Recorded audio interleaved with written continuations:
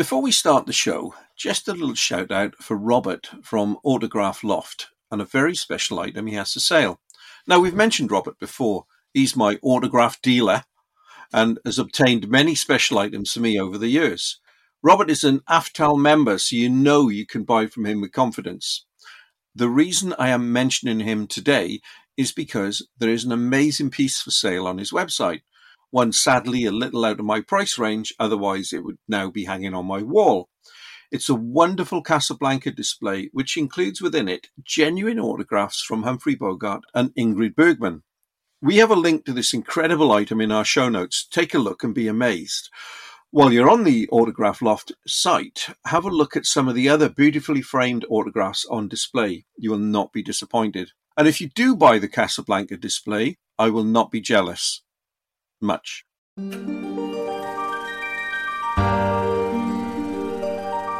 Welcome to the latest edition of At the Flicks, your one-stop shop for movie news, interviews and reviews. Hello from your At the Flicks team. You are about to listen to part one of our Year Start show, which was originally designed to just be one podcast. However, we had so much content for you, we simply couldn't put it all into one episode.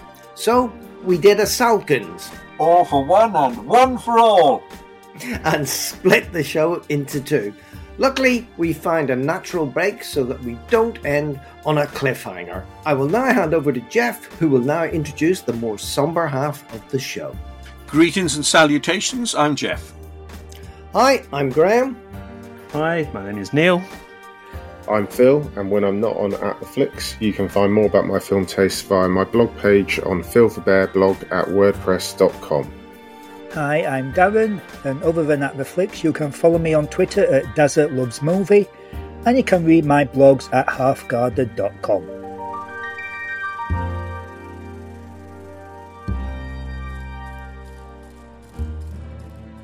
For part one of the Year Start show, we talk about some of the film industry people who passed in 2022 and what they meant to the At The Flicks team.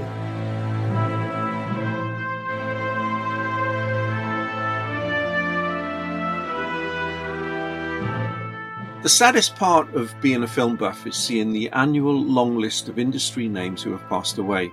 Some of these people are household names, many aren't.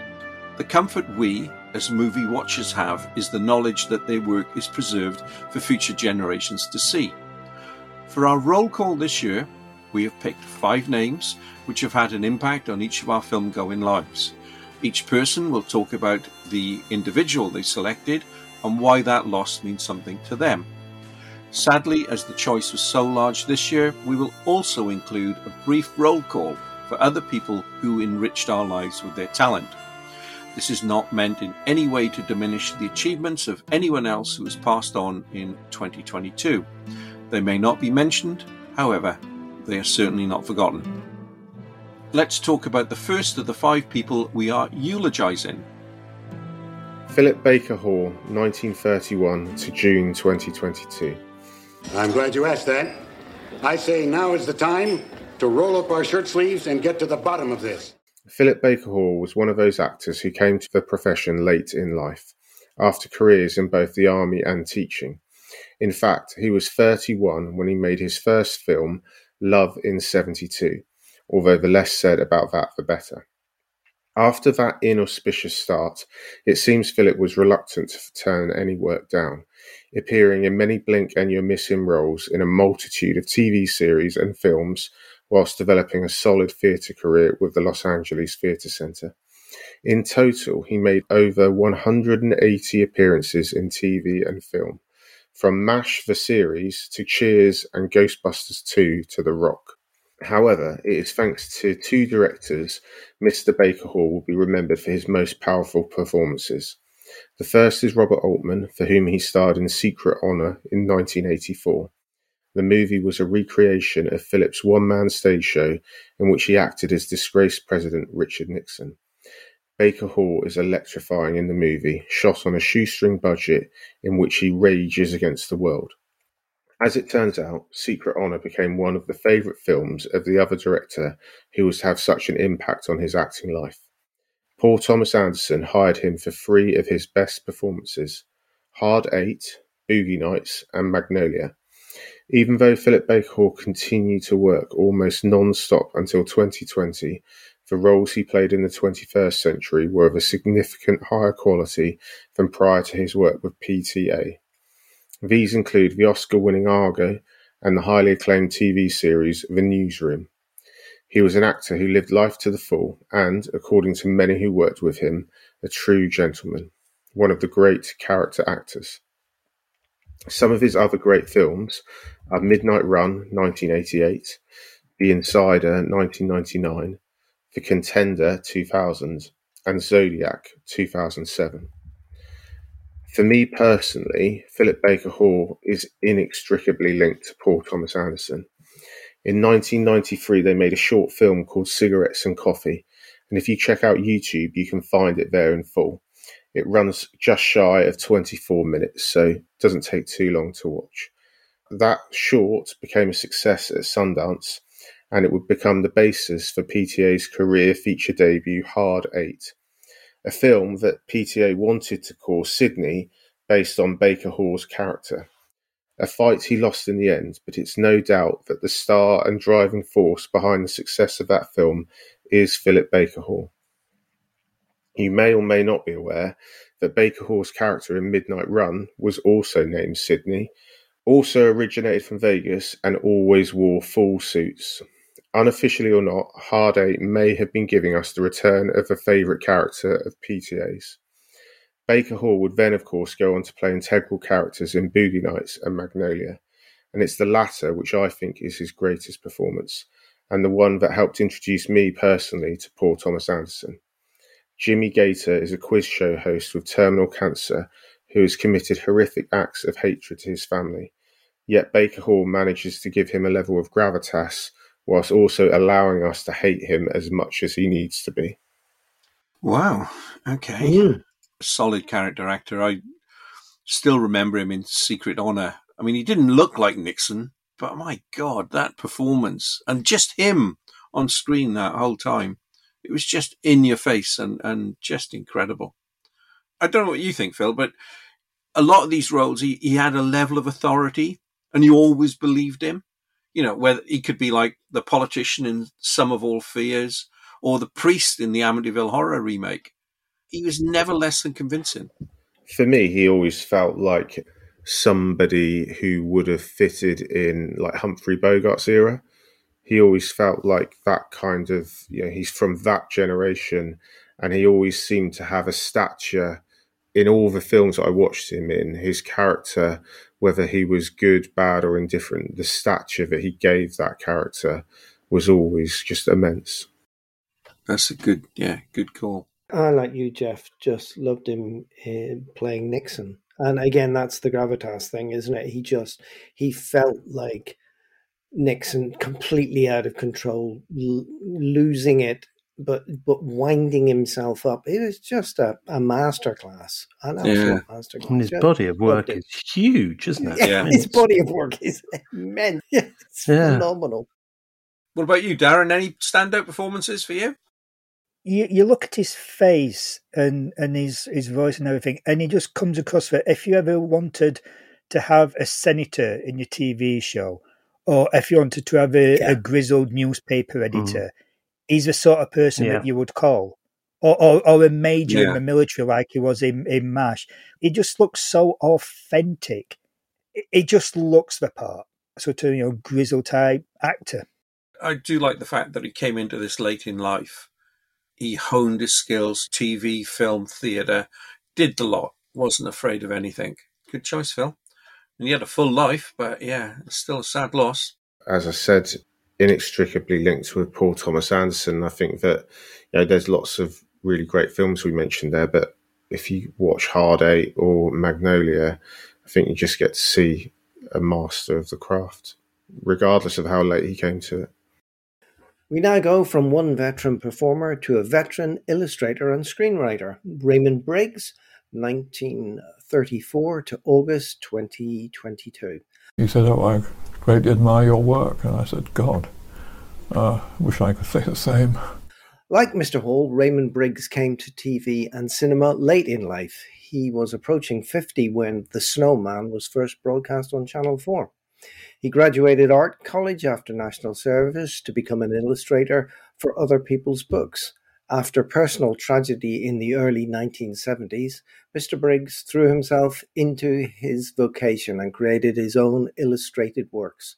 First came Father Christmas and its sequel, Father Christmas Goes on Holiday, which depicted a rather miserable interpretation of the great man, his famous phrase being, "Oh, damn snow." However, his greatest triumph was to come at the end of the decade when he created the wonderfully entertaining and heartbreaking The Snowman. Shortly after its publication, he was contacted by producer John Coates, who wanted to turn it into an animated short film. The result, first shown on Channel 4 during Christmas 1982, was an instant success. It has become an annual favourite for the channel, who show it every year, except strangely in 1984. And it was almost a short film which accompanied E.T. on its initial cinema release. Steven Spielberg stopped that because of the similarity to his movie. You could say that Channel 4's Christmas depends on Raymond Briggs, and over the years he has worked with production companies to develop short films of Father Christmas, The Bear, and the inevitable sequel, The Snowman and the Snow Dog, all big hits, with The Snowman also transferring successfully to the stage. However, it would be wrong to think of Briggs as just a children's storyteller. He also wrote the script for When the Wind Blows, a terrifying vision of a world destroyed in a nuclear war. Following this, Mr. Briggs became politically active and was a supporter of the Labour Party until Jeremy Corbyn took over. Politics aside, it's Christmas we think of when Raymond Briggs's name is mentioned, and that is a wonderful and lasting legacy. Other films of note, Fungus the Bogeyman, 2004, and Ethel and Ernest in 2016. So for me, watching The Snowman with my kids when they were small really epitomised the British family Christmas. Just like Charles Dickens' A Christmas Carol, The Snowman's a magical story which paints with colour and movement what Dickens did with words. My children were entranced, enchanted, and most of all, entertained by The Snowman. The unique story with the heart-wrenching ending was a departure from the usual sugar-coated fare we get at Christmas. I believe this film influenced a whole generation into an appreciation of the darker side of animation. Yes, we've all watched as Bambi's mum got the business end of the hunter's rifle, but that happened off screen. This film put the death of the snowman right in your face. I feel this 1982 classic led the way in a darker form of British animation. Briggs's stories of sorrow and loss, his portrayal of the gross and disgusting, and when I say disgusting, I'm looking at you, Fungus the Bogeyman. Briggs also had a unique sense of Britishness with films like When the Wind Blows and the stunning and not often seen 1998 film The Bear, which I particularly like. In these films, the UK is front and centre. Like The Snowman, The Bear doesn't have a spoken dialogue, although, of course, the American version has Judi Dench narrating the film. The musical score for this film was by Howard Blake, and the end theme, Somewhere a Star Shines for Everyone, was sung by Charlotte Church. Just a wonderful magical tale for maybe the evening of Boxing Day. Oh, and FYI, super dark, draw your own conclusions ending to The Bear.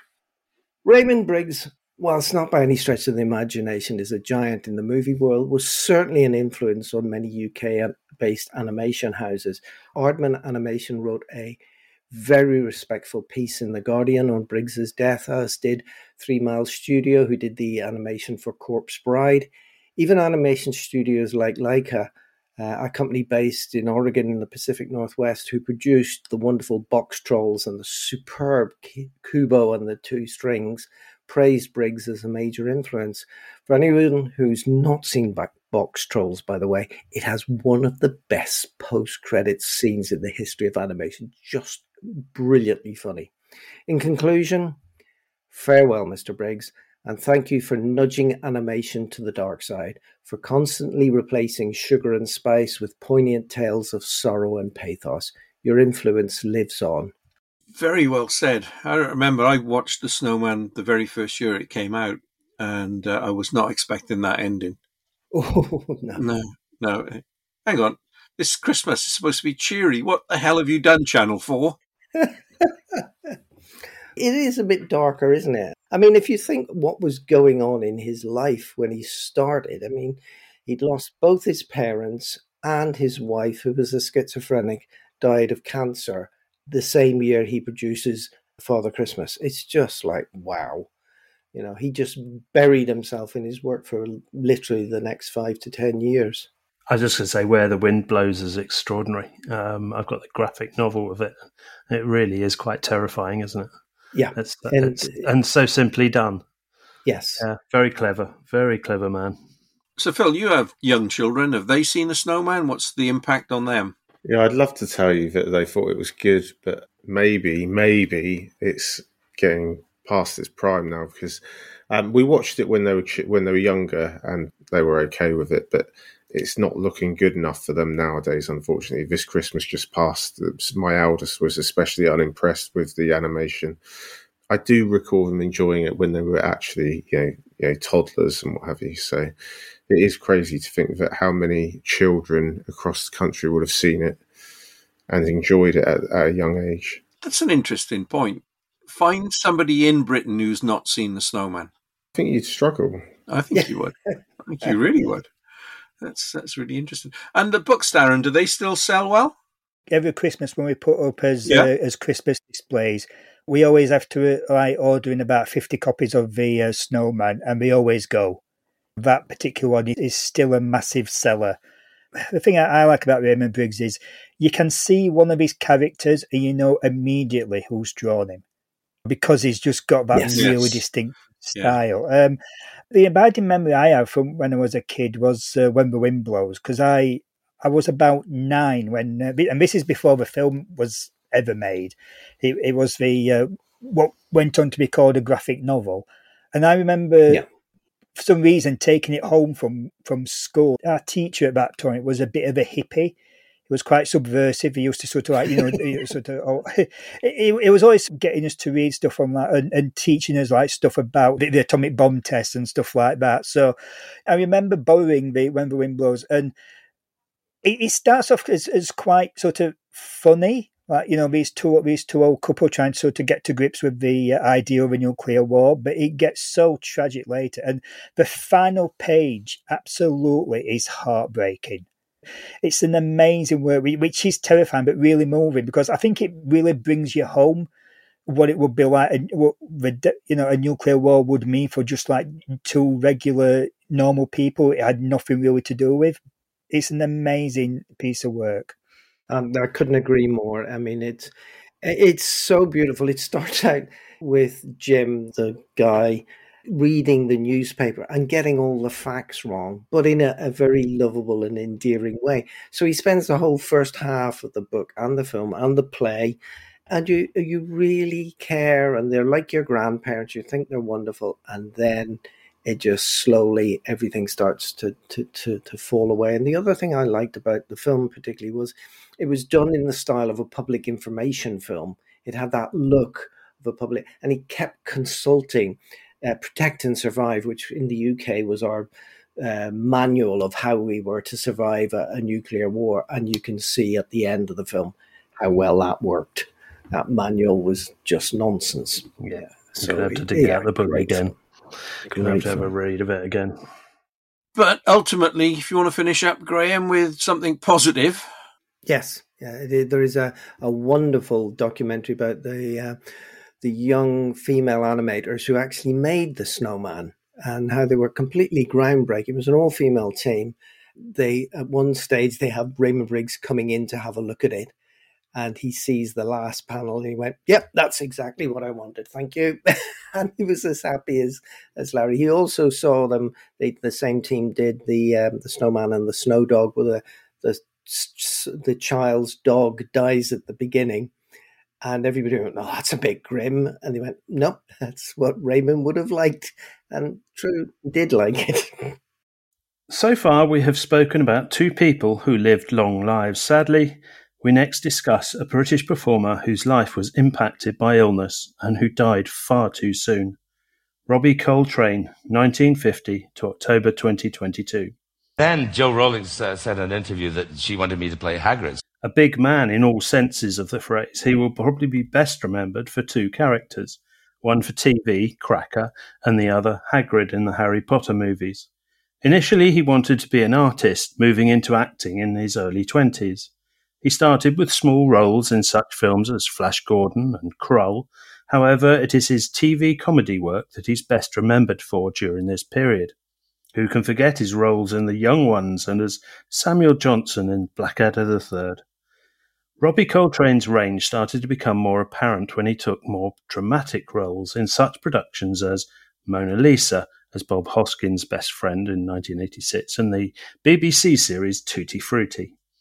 Eventually this led to two starring roles in the movies Nuns on the Run, 1989, and The Pope Must Die, 1991. The titles changed to Pope Must Diet, so as not to offend Catholics. He also belongs to a small club of actors who have played the same supporting character in more than one James Bond film, GoldenEye and The World Is Not Enough. Around this time came the first of his two best-remembered characters, Cracker, a hard-drinking, antisocial and brilliant criminal psychologist. Mr. Coltrane played the part created by Jimmy McGovern in 25 episodes. Everyone has their favourite, and who can forget that memorable confrontation with fellow Scottish actor Robert Carlyle? As a result of this portrayal, Robbie Coltrane was voted 11th in a 2006 poll of the 50 greatest TV characters of all time. After this came even more success with the character of Hagrid in the Harry Potter films. It was a part he loved and admitted to much regret when filming on the last movie was completed. Sadly, in recent years, illness prevented Mr. Coltrane from taking on too many parts, although his performance in the excellent National Treasure in 2016 is a powerful swan song. That said, we will always have Cracker and Hagrid.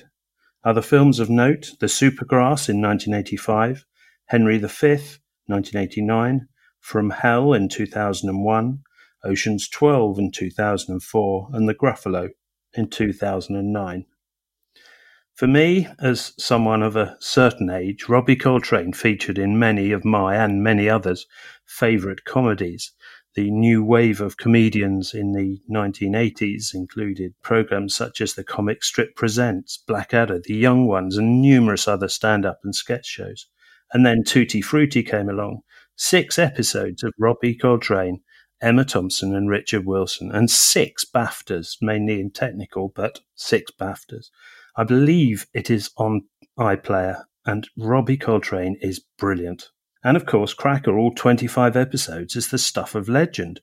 Robbie Coltrane got 3 consecutive BAFTAs for the Best Actor, matched only by Michael Gambon, Helen Mirren and Julie Walters, a programme brilliantly written by Jimmy McGovern, as I've said before, but led by a special talent. Fitz, for those not in the know, is described in Wikipedia as alcoholic, a chain smoker, obese, sedentary, addicted to gambling, manic, foul-mouthed and sarcastic, yet cerebral and brilliant.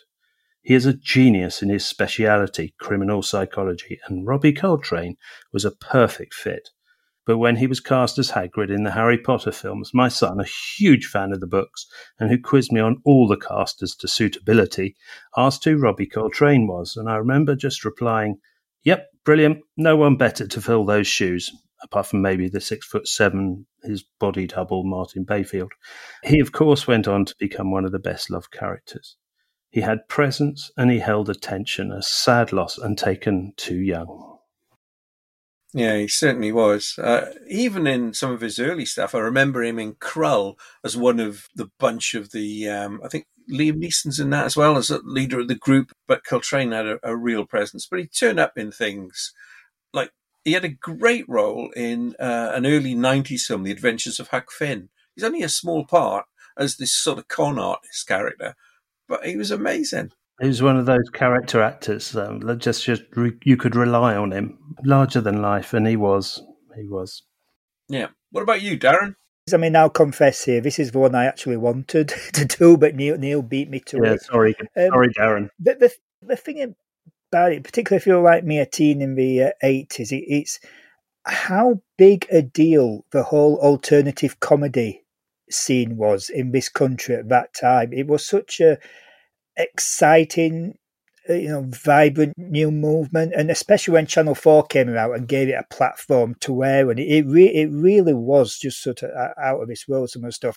The things that I remember about Coltrane was in the comic strip movies, there was one where he plays, and get your head around this, he plays Charles Bronson playing Ken Livingstone in a film dramatization the GLC. the GLC, which is basically turns that whole sort of political drama into like an action movie. It's so good.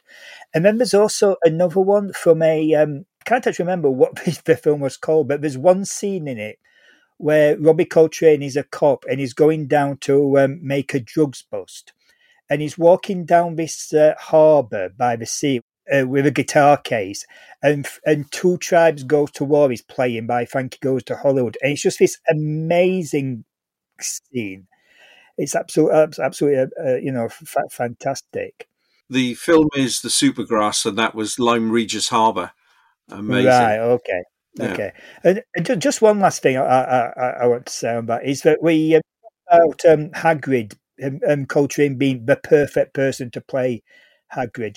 Another role which I think he was the perfect person to play was in Henry V when he played Falstaff. And if you've ever Falstaff is actually not in Henry V. That scene is actually a flashback to Henry IV Part 1 and Part 2. And if they had actually ever done a film version of Henry IV Part 1, and I really wish they would, because it's an amazing action story, it would make an absolutely fantastic film. Robbie Coltrane as Falstaff would have been absolutely amazing in a full movie. And it's just one of those things that, we never got. But just seeing him do a few lines of sort of, of Falstaff dialogue is absolutely so wonderful. And he is something that, when you sit down and just look at the breadth of his work, it was just an amazing person of this country. Or UK, I should say. Yeah, absolutely. Yeah, I agree. What about you, Phil? Any impression on you other than Harry Potter? Well, no. So I'm not. It's horrible to say this, and it's got to keep my head down. But I'm not a big fan of Harry Potter. I never have been. I read the books. I loved the books, but I never really got on with the films too well. But that might also be because my mother-in-law rates them as the greatest films of all time and makes all my nephews and my kids watch them every time we go over. So I've seen bits and pieces of them way too many times. Aside from that, I'm going to talk about Cracker because I actually can't believe my parents let me watch that when it came out. I was 12 when that started. So I was 12 to 15 years old when Cracker ran on TV. And I still vividly remember some of the incredibly brutal kind of storylines in there. His character in that was just indelibly marked on me. I think it might well have been the first time I ever saw a lead character in a TV series who was a bit of an arsehole, if you see what I mean. It wasn't just the brutality of the crimes and things that he was investigating. It was the fact that there was this incredibly likable but not likable sort of anti-hero character, and it was something that has always stuck with me, from that young age on. Yeah. Wow. Okay. And only 3 series. Yeah. You, Graham? Oh, yeah, definitely Cracker. I could not believe it when I first started watching this, because here was this really brilliant Sherlock Holmes-y type person. But while Sherlock Holmes had his own drug demons, Cracker had that plus a million other problems he was dealing with. And he was so unlikable and he was so sarcastic. I mean, the level of sarcasm is just so good and so cutting. And he just inhabited the role. It was just so good. I remember my wife and I sitting and being glued to it. And you couldn't take your eyes off Fitz, could you? I don't know what. Yeah, it was forced so you to watch him. Wonderful, so wonderful. good. Oh, I've got a confession to make. I've never actually seen an episode of Oh, Cracker. What? It's probably available on Channel 4 somewhere. It's Channel 4, isn't it? It was ITV, isn't it? It was a sort of ITVX. It's counter to the sort of Prime Suspect. And as a police procedural, it's probably more accurate than Prime Suspect, which is a bit weird. He had presence, and as we've all said, he held attention. Yeah. And it's a sad, sad loss. Okay. Next up is another British talent who departed in 2022, the only film director on our list this year, Mike Hodges, 1932 to December 2022. And the experience of making the film was absolutely wonderful. A Bristol lad who grew up in the southwest, and like most of the people we've discussed so far, sort of drifted into the profession. In his case, directing, after his national service and various accountancy jobs. In the 1960s, he started as a director on the current affairs TV show World in Action, before making more commercial fare for ITV. However, it was his first film which put him on the filmmaker's map. It was the tough, no-nonsense gangster feature Get Carter, where his documentary eye and some of his knowledge of Newcastle from his service days all came into play. It is a bleak study of early 70s Britain. After this, Mr. Hodges went to America, where his unremitting tone was not understood by the critics, and probably some of the studios as well, and as a result, his films did not get wide releases. Pulp, for example, another film like Get Carter, starring Michael Caine, yet a more comic gangster take. It's difficult to track down. After being fired from Damien Omen 2 following those pesky creative differences, it looked like his film career might be over. However, after that came the movie that has proven to be his most successful, Flash Gordon. While Flash Gordon did okay on its initial release, over the years, it's built up a huge cult status. It's also so unlike anything else Mike Hodges ever made. It was fun and cheery. Sadly, that proved to be the high watermark, as again his films failed to find an audience, thanks mainly to distributors not believing in his vision. Try finding Black Rainbow or I'll Sleep When I'm Dead. He was a wonderful talent whose films are worthy of rediscovery. And the final irony is that the film he's now best remembered for is the one that is least representative of his output. Other films of note: The Terminal Man, 1974, Square in the Circle, 1984, and A Prayer for the Dying, 1987. Now, the reason I picked Mike Hodges as my choice for the year is because I did actually meet him and did get to spend a little bit of time with him. I became really impressed with his stories and his vision as he explained what he was trying to capture, certainly in Get Carter. What happened was, a few years ago, the Cheltenham Literature Festival tried a new type of event. It was a sort of meet the director. There were only a few people that were invited. There was food, drink, he was interviewed, and then he came and talked to the audience. And I had 20 minutes of his time. I wouldn't let him get away. We were talking about... We know the feeling. We spoke a lot about Get Carter, how Ian Henry was originally up for the lead role, but for various personal problems, he was then reduced to a secondary character, and that led to a lot of animosity between Michael Caine and Ian Henry that Mike Hodges had to deal with, and loads of stories of Flash Gordon and his dealings with Dino De Laurentiis, which I probably couldn't repeat here, in the fact that we might get sued. And we laughed in the end how a film the Queen considered one of her favourites to watch with her grandchildren has become a Christmas favourite over the years, unlike Get Carter, say. He was a true gentleman, really great person to spend time with, and he even signed my DVD of Get Carter. What a night. Graham, your thoughts on Mike Hodges? Yeah. Prayer for the Dying is probably one of your favourites, I imagine. No, thank you. What an awful legacy for the poor man. A great director, really hard-cutting, very documentary style of direction, lots and lots of action and then quick cuts and that sort of thing. And yet the one he's remembered for is Flash Gordon. Gordon's alive, and the Queen soundtrack. Alive. Nothing like any other film he ever made, and that's the one. Yeah, that would be his legacy. Poor guy.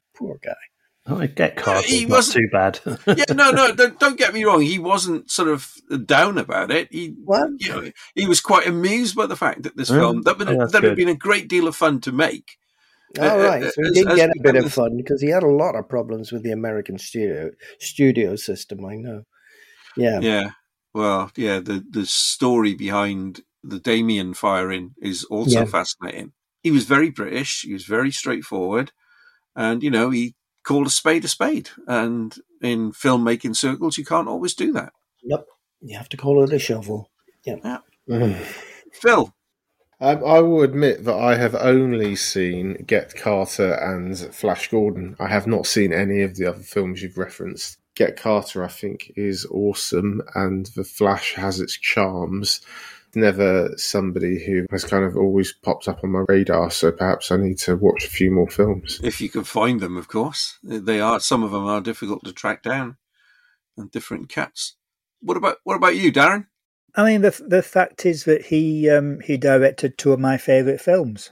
Get Carter, which for me one of the best British movies, regardless of genre, that's ever been made, and Flash Gordon, which I absolutely love. It's a film that I think is even more fun when you get to be an adult because you see all the little sneaky in jokes about sort of steroids and SMN and stuff like that. How much of that was his vision, who knows? But I think there is no other film that has the look of Flash Gordon, except for maybe something like Barbarella. Yeah, I'm going to echo the what Darren said. I think Get Carter's fantastic, and I need to watch it again. I haven't watched it for years. I think this is probably a good time to do that. Obviously, Flash Gordon I've seen repeatedly, but I don't know much about the rest of his stuff. If anybody finds any on streaming, let me know. Well, Graham, I'll hand over to you for the Terminal Man. I've not seen the Terminal Man. I thought you had the way you reacted. No, not me. You just read the Crichton book, is that? I've read the Crichton book, yeah, and I didn't realise that Mike Hodges had made it. So I've written down here in front of me Pulp by Mike Hodges to investigate and The Terminal Man. The Terminal Man is quite a bleak book, and I'd like to see how somebody with Hodges' talent for bleakness could do The Terminal Man, because I still reckon that Michael Crichton's, apart from the obvious Jurassic Park, I don't think anybody's really, really captured some of his better and more dark work. So yeah, very underrated director and a sad loss, but again, a really nice guy. And for our final choice, we have an American actor who left us way too soon. Ray Liotta, 1954 to May 2022. Basically, it said, sorry I can't be there, but the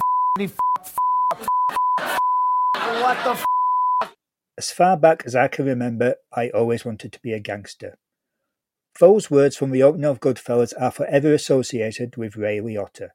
Although in truth he always wanted to be an actor, villains were a forte of his, and yet he preferred playing good guys.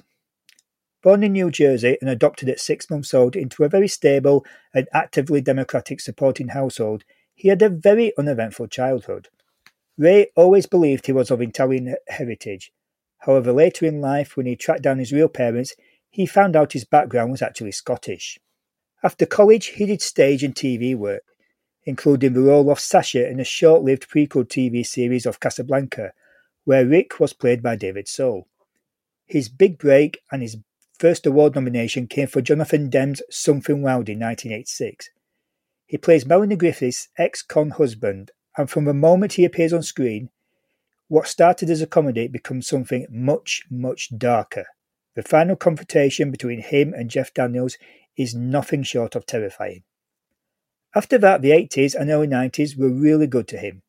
Before starring in Goodfellas, Mr. Liotta played one of his favourite roles as shoeless Joe Jackson in Fearless Dreams. Then came great performances in films that never really found their audiences, like Unlawful Entry in 1992 and No Escape in 1994. However, Mr. Liotta was an actor you could never write off, and every now and then he boosted a film or TV series. A memorable performance being on ER is definitely worth checking out. It is perhaps fitting that one of the last of these great performances was released shortly after his untimely death, playing their father in the powerful Apple TV series Blackbird. A mercurial actor who has gone far too early, I'm sure had many more great performances to give us. Other films of note are Carina in 1994, Copland in 1997, Hannibal in 2001, and Killing Them Softly in 2012. For me personally, when I think of Ray Liotta, the image that always comes to mind is that first shot of him sat on the car in Goodfellas.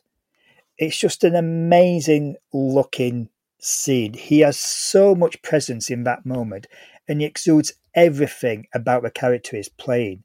Henry Hill's confidence, his arrogance, him being so relaxed in the life he's made up for himself, absolutely looking charismatic and cool. And it goes on from there, frankly, just to steal the entire movie. You know, when you consider that he was in a film with Robert De Niro and Joe Pesci, and he still remains the top guy in this film, it's absolutely stunning. It's just an amazing role that he's playing. The thing about him is, in so many films, he played gangsters and villains, and when there weren't that variety, there was still of the arsehole variety. So, for example, in Hannibal, or in Marriage Story, where he plays a real hard-ass lawyer. And any time that he came into a film or a TV show, he absolutely elevated one. Even if he just came on for one scene, you know, it was absolutely sort of, you know, so wonderful. But there's a performance that I really, really like that I think showed a different side to him. And it was where he played a struggling single father in Carina. And there was just something just so nice about his performance in that film, you know, and just an amazing sort of, like, you know, charismatic actor. The thing about him, though, when I sort of look back, looking at all his work, is when I watched him in Goodfellas, you know, he's totally, the entire movie is about him. He's in virtually every scene, and, you know, and he narrates it and everything. After that, you'd think that he would just be like a leading man constantly. And when I think back, that didn't seem to happen. He seemed to be more in ensemble pieces or in smaller roles. You know, there weren't that many films where he was like the you know, the top, you know, leading man as such. One thing I was reading up on this, Martin Scorsese says he doesn't know why he never worked with him again, and he really regrets that he never did that. He possibly should have been a bigger leading man than he actually was. And I'm not sure why that wasn't. I think the reason why he had that run of films like Unlawful Entry, Carina, which is, I haven't seen, it's on my list to see. And after what you said, I really want to see it now. And No Escape. They're all just failed at the box office. And when you get a run like that, that really sort of hits it hard, I think, for you. I mean, I could never get over him in Something Wild. Everything for me was measured to that, because it scared the crap out of me the first time I saw that film. You know, you got Jeff Bridges and Melanie Griffiths in this film that's funny, a little bit kinky, all of this sort of stuff. And then part the way through the film, he wanders in, and you know it's going to take a turn to something else, but you just can't work out how dark this film's going to go. What about you, Phil? Yeah, I mean, so I loved Ray Liotta, and those films that you mentioned as failures were big for me, because that was when I was a teenager, or just sort of around that sort of age. I think Unlawful Entry probably came out on VHS when I was 12 or 13. So I wasn't aware of the box office at those ages. It was just what came into the VHS store. So Unlawful Entry, I loved that film. Probably had nothing to do with Madeline Stowe and my age, but you know, no Escape and Carina. Those were films that, you know, we would rent from the VHS store and watch on a Friday night. That was kind of our routine. We all know how much I love Scorsese films and Goodfellas. Copland, I absolutely adore. I think that's a great film. The only one we haven't mentioned, which I love, is a film called Narc, where he plays alongside Jason Patric, I think he is. I think he's a corrupt cop. It is a great film, really, really, really good film. He was more of a character actor, but again, it was, you know, as Darren said, he was on the arsehole side of the fence in terms of the characters. I've always loved Ray Liotta. His box office failures were my VHS Friday evenings. So interesting. Yeah. Neil? Same, really. I don't know much about the other films. I haven't seen Copland. And, have you seen Something Wild? I haven't, no. These films I need to catch up on. I really should. I really have to. There's a guy on Twitter who I follow who occasionally puts on clips from films, just short clips. And there's this wonderful one from Goodfellas where he's drives his car up to the drive, and his wife has got a marking on her face, and he waits until she goes out of the car, and he steps out of the car, takes the gun out of the car, puts it in his belt, walks across the road, and just deals with these three people, and he just so calm, and then bang, he suddenly flips, and it's really quite sort of shocking, and it's an incredible moment. It's just one tiny little clip of his career. He was a scary man when he wanted to be, wasn't he? Yeah. Very scary. But I really need to catch up with a lot of the other stuff. Yeah, I just want to echo what Neil said. He was one of those character actors who could play cultivated charm, but he's a psychopath. Yes. On the surface, it's one thing, but you, as the audience, you're watching it going, oh no, they've just triggered him. He's going to go completely bonkers. It's going to be a lot of blood coming up in the next 5 minutes. Yeah, just that level of acting talent where you can appear to be one thing, but yet the audience know exactly what's going to happen next. Just great acting. And I've written down Karina and Something Wild. Thanks, Jeff. Another 2. We're up to 6 films recommended on the list. Yeah. Finally, on this sad subject, a brief roll call on just some of the other famous names who passed in 2022. Neil. Peter Bogdanovich. In the 60s and 70s, Peter Bogdanovich made a huge impact as a film critic, film historian, and director. Targets, The Last Picture Show, What's Up, Doc, and Paper Moon are a testament to his talent. Douglas Trumbull, a visionary special effects artist. Without him, 2001, Close Encounters of the Third Kind, and Blade Runner would not have been able to realize their amazing worlds.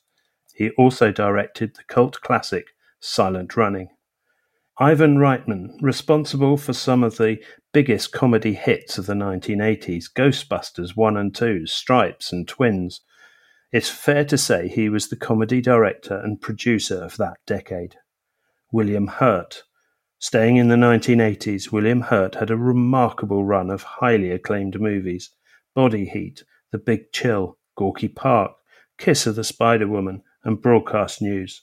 Nominated 3 years running for Best Actor and winning for Kiss of the Spider-Woman. Vangelis, composer who won an Oscar for the inspirational Chariots of Fire, which almost wasn't used for the film. He created equally memorable scores for Missing in 1982, Blade Runner, also 1982, and 1492, The Conquest of Paradise, 1992. A musical genius. James Caan. He exploded onto our screens in The Godfather, in all senses of that word, and went on to own the 70s with such movies as Rollerball, Brian's Song, Freebie and the Bean, and The Gambler.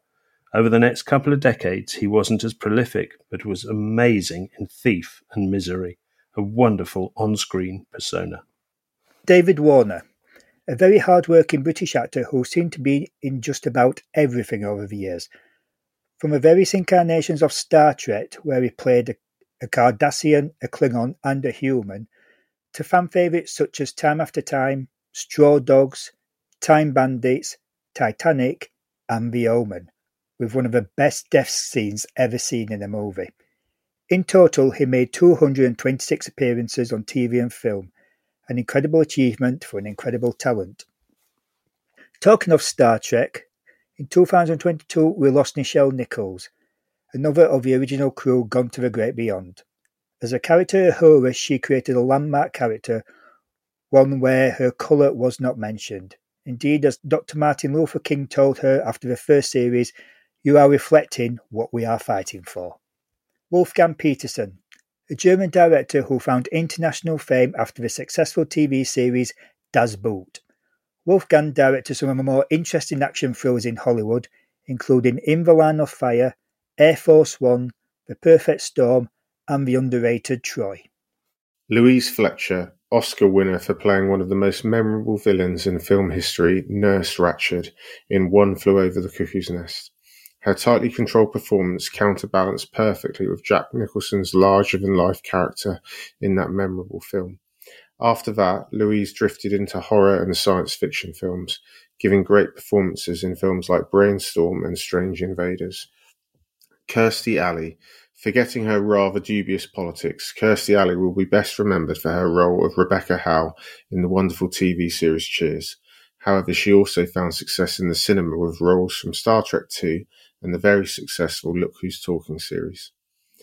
Angela Lansbury. Last but certainly not least, the amazing talent that was Angela Lansbury. Most people will remember her from TV series Murder, She Wrote. And given that my wife watches this show on loop at the weekends, I certainly do. However, her film career started way back in the 1940s with Gaslight and National Velvet. Angela was not afraid to take on strong characters, on stage in Sweeney Todd and on screen in The Manchurian Candidate. Her final screen appearance was in last year's Glass Onion and Knives Out Mystery. And many others too numerous to mention here. To everyone, we say thank you for entertaining and educating us. We end part one of our show after that sad reflection. In the next show, we'll talk about our alternative movie awards for 2022 and what the At The Flicks team are most looking forward to seeing in 2023. Bye for now.